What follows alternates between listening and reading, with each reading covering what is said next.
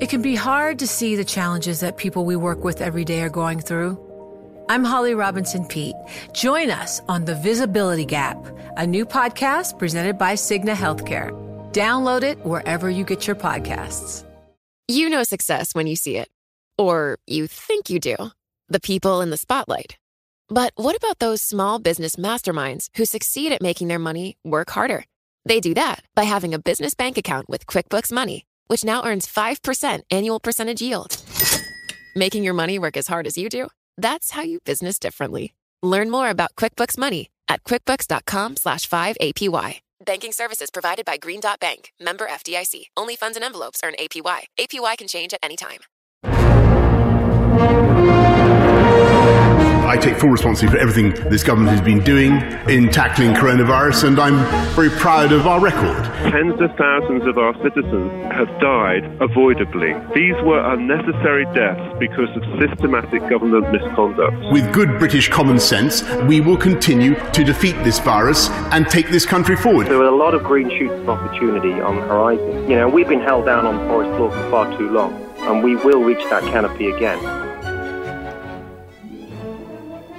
Hello, you're listening to Bloomberg Westminster, your daily guide to British politics. I'm Sebastian Sarlik. And a very good afternoon, I'm Roger Hearing. Now, Joe Biden has warned Boris Johnson not to put peace in Northern Ireland at risk in pursuit of Brexit. The US President-elect used his first official call to the Prime Minister to reaffirm his support for the Good Friday agreement. It's the latest sign that Biden won't be the unequivocal backer of Brexit, of course, that President Trump has been.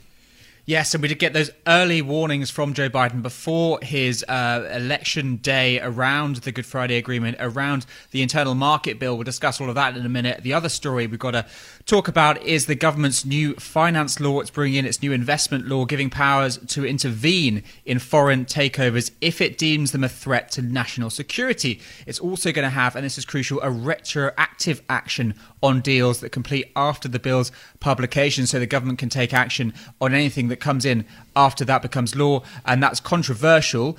Some say it will deter investors. Others make the point that this is in line with similar rules that we have in France, Italy and Germany.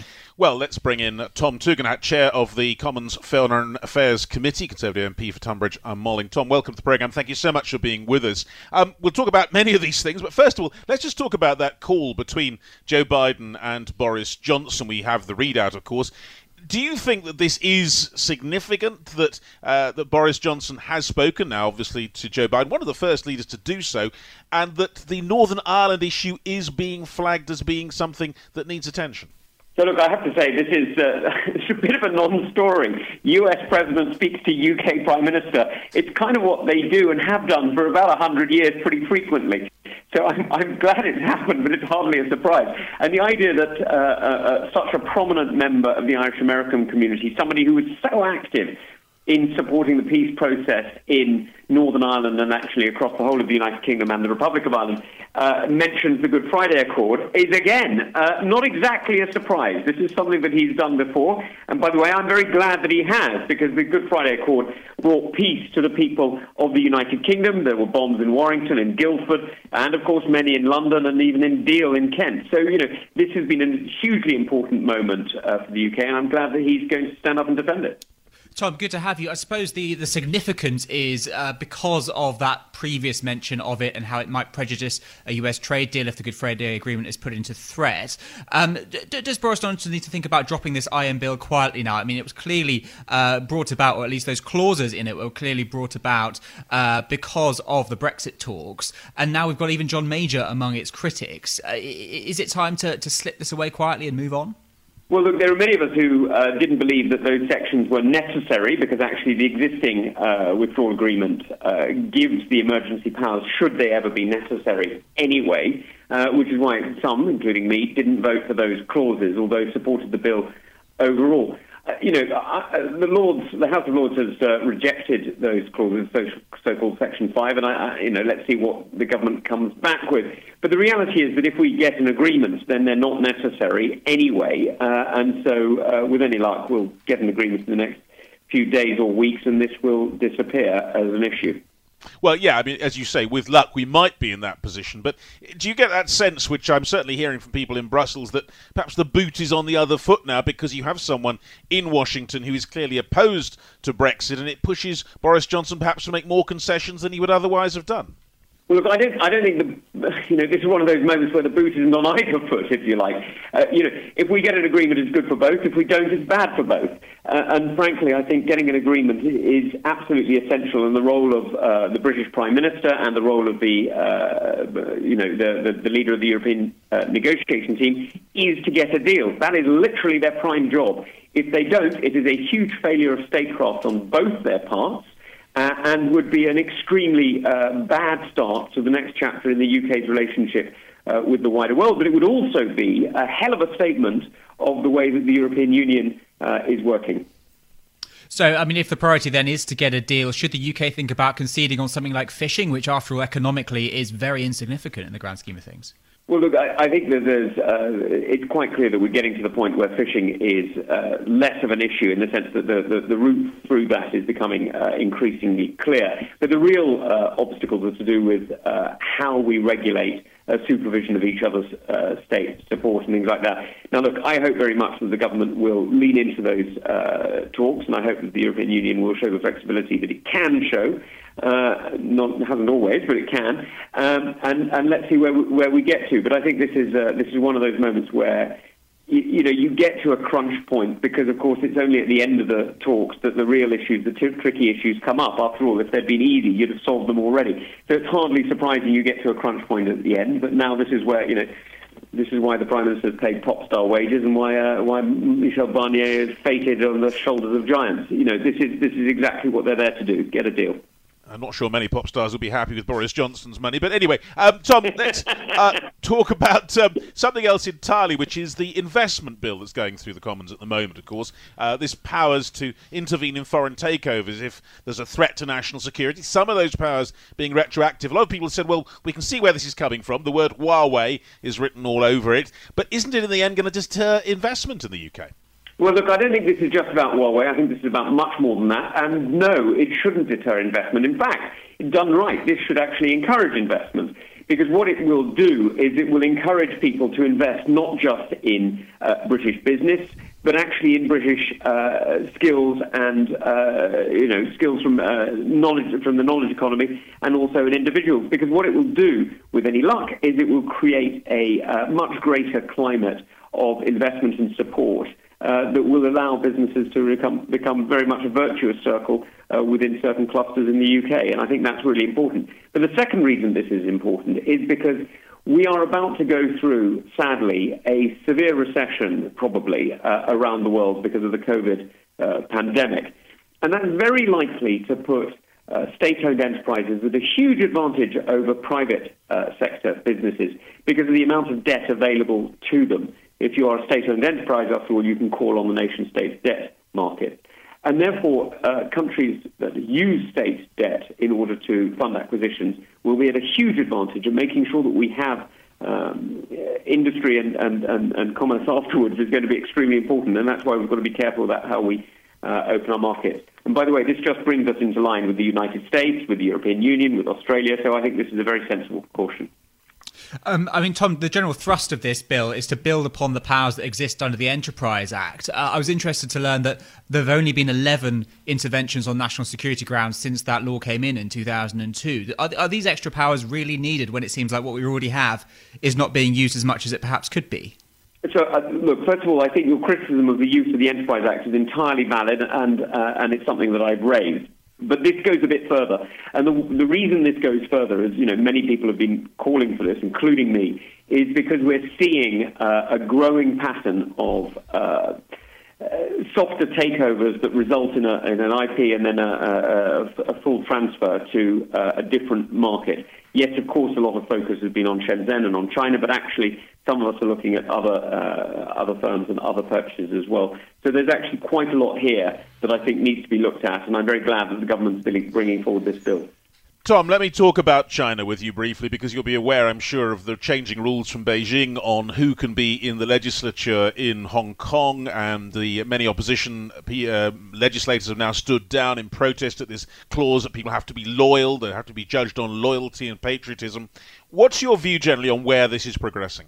Well, look, I have to say the tragedy of Hong Kong over the last few years, really since the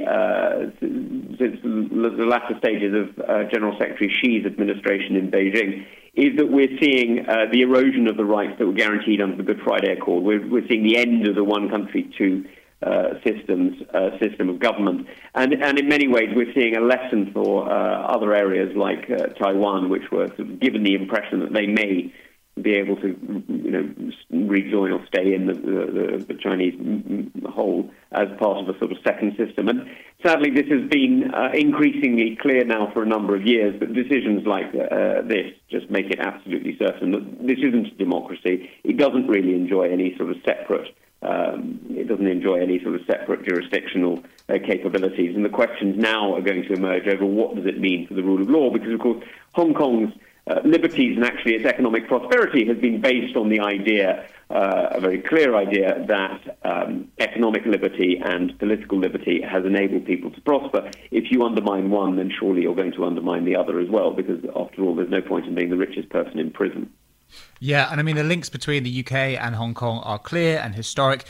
What do you want to hear from the top brass here in terms of a response to this? Well, to be perfectly honest, we've made our response about as clear as we possibly can already. I think what we need to be doing now is not only recognising that British nationals overseas have rights, and we shouldn't have taken those rights away in 1984. We did; it was a mistake, and now we need to restore them. And I'm very glad that the Home Secretary, Priti Patel, has done that. But we also need to engage now with the WTO and indeed our friends and partners around that table, because the reality is that the separate system, the separate recognition of trade with Hong Kong and China now, frankly, seems less valid. And the way in which we deal with Hong Kong needs to reflect the fact that it really is a wholly owned part of China. It's not a subsidiary anymore. It's entirely within the main. You know success when you see it. Or you think you do. The people in the spotlight. Athletes, actors, artists. But what about the people behind the scenes? You know, the ones who make it all happen. The lighting engineers, the sideline photographers, the caterers. They're small business masterminds. And if there's one thing they have in common, it's making their money work harder. That's why they have a business bank account with QuickBooks Money, where they are now earning a generous 5% annual percentage yield. Yes, 5% APY. Making your money work as hard as you do? That's how you business differently. Learn more about QuickBooks Money at quickbooks.com/5APY. Banking services provided by Green Dot Bank, member FDIC. Only funds and envelopes earn APY. APY can change at any time. Let's have a look at what else is making the news in the world of politics, and we start with students, those poor students who've been all locked up in their rooms. They're going to be given a 1-week travel window to return home when the national lockdown ends. Hundreds of thousands of them are going to be asked to make their journeys between the 3rd and the 9th of December to limit the spread of COVID-19. This is the Universities Minister, Michelle Donnellan, who says there'll be also increased testing. We're targeting that testing in some of the most highest risk areas, and also looking at those student percentages of most vulnerable. So, for example, BAME students. You can never eliminate the risk. We're in the midst of a pandemic. What we're doing is trying to manage that risk, reduce it, and give students the confidence to go home. Michelle Donnellan there. We will be talking much more about testing in just a moment, but also, perhaps unsurprisingly, the north of England has been worst hit by the pandemic. A new study has found almost 60 more people per 100,000 died from COVID-19 in the region in the first wave than in the rest of the country. It estimates the cost of that higher mortality rate at almost £7 billion. The Mayor of Middlesbrough, Andy Preston, says the findings are no surprise at all.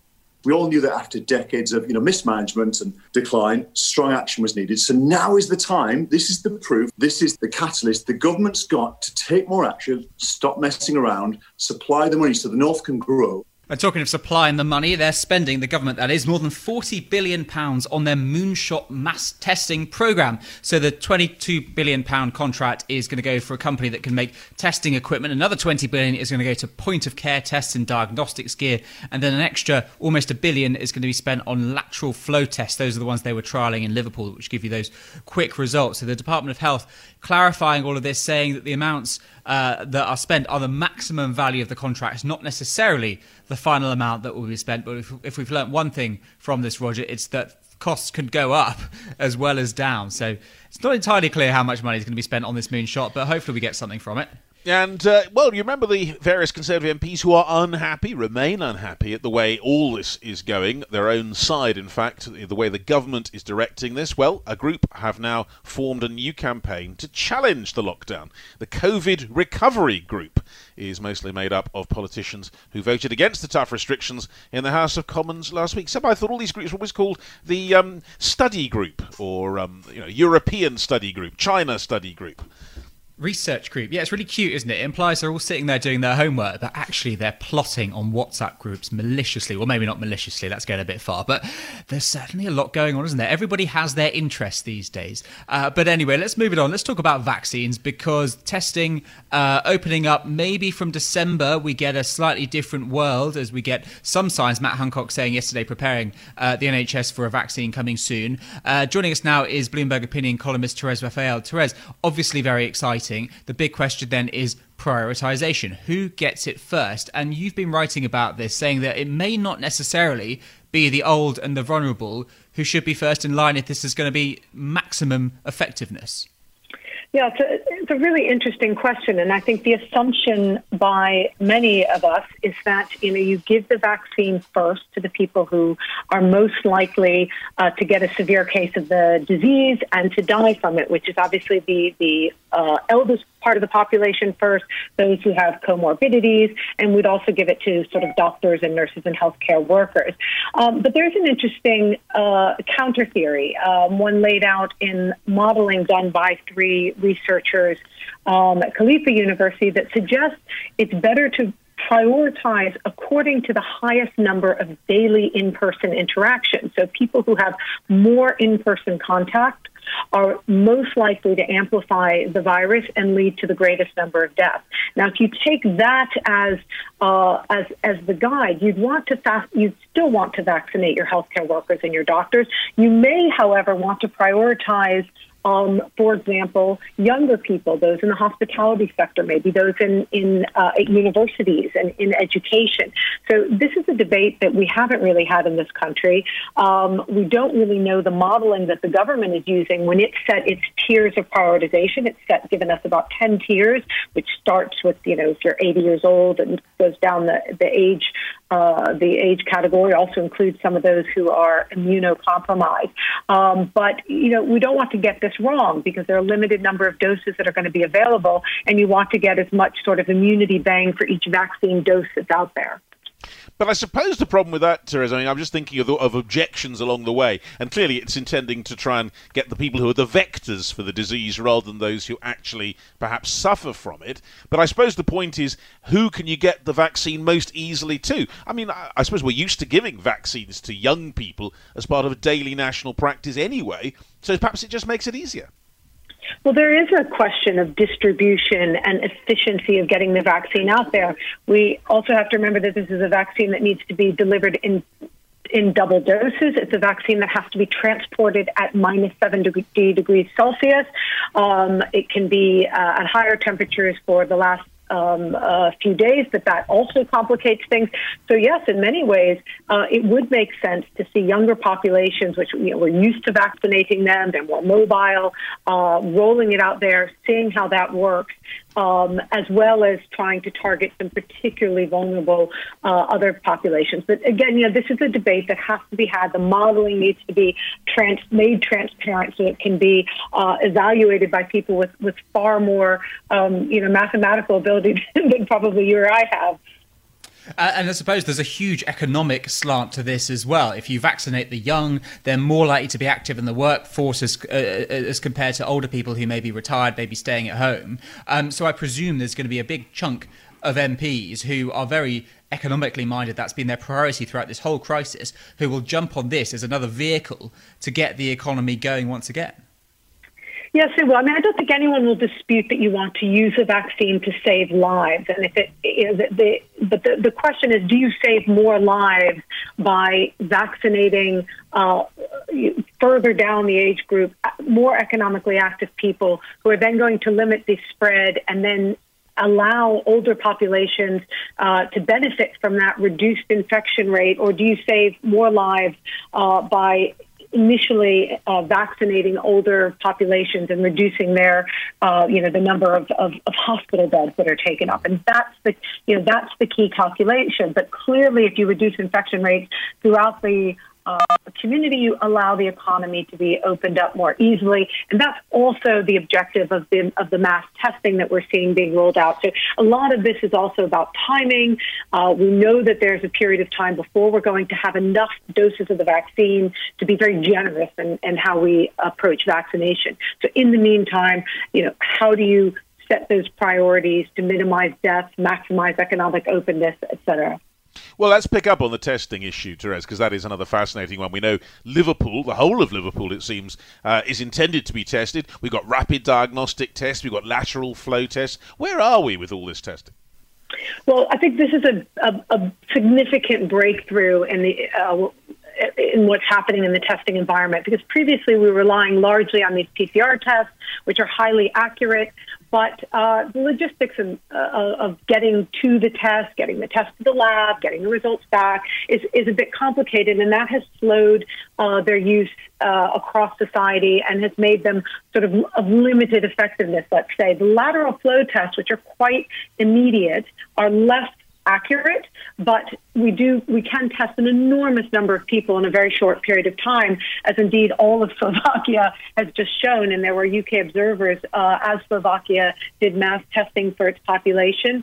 It has seen since that the infection rates have come down. It identified a number of positive cases, and there is disagreement over whether the testing was, the big contributing factor or restrictions and other measures. But this will allow the government to try to bring the number of cases down in those areas like Liverpool where there's such a high number of cases. I don't think as a national strategy it's going to be rolled out anytime soon, just because the number of tests that are required it would be enormous. But it will help, for example, get university students home if they can test them before they release them to go home before Christmas. It begs the question, Therese, where all of these countries are going wrong. It's not just England. In Scotland and Germany, we've seen testing really struggle compared to places like Slovakia. Other than the obvious geographical differences, what are they doing right that so many other countries are getting wrong? Well, I mean, one big difference is that if you start at a lower base of infections, it's a lot easier to keep it under control.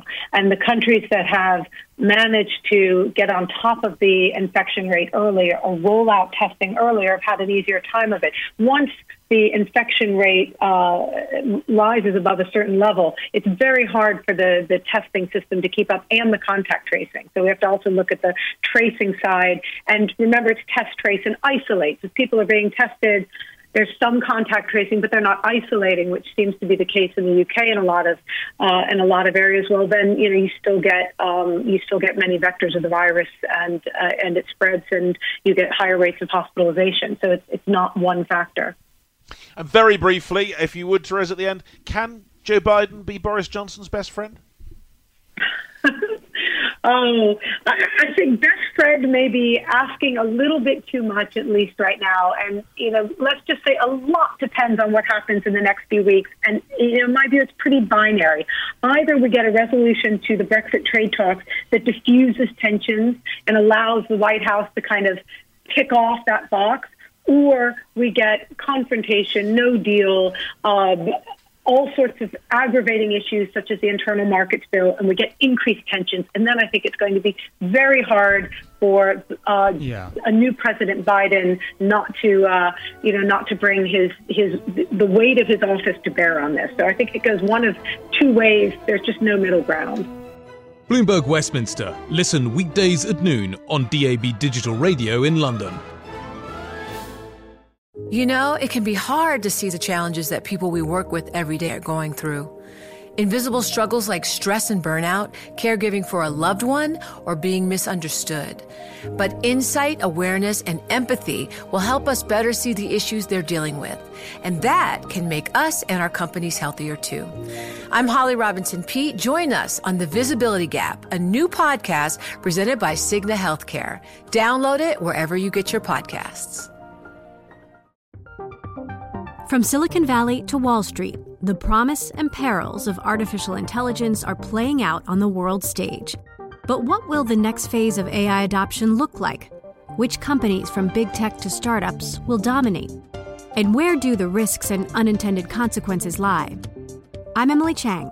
Join me at Bloomberg Tech in San Francisco, May 9th, to answer many of the industry's burning questions, alongside Snap's Evan Spiegel, Xbox President Sarah Bond, OpenAI's Brad Lightcap, top researcher Dr. Fei-Fei Li of Stanford, and many more. More details and just a few tickets left at Bloomberg.com/TechSF.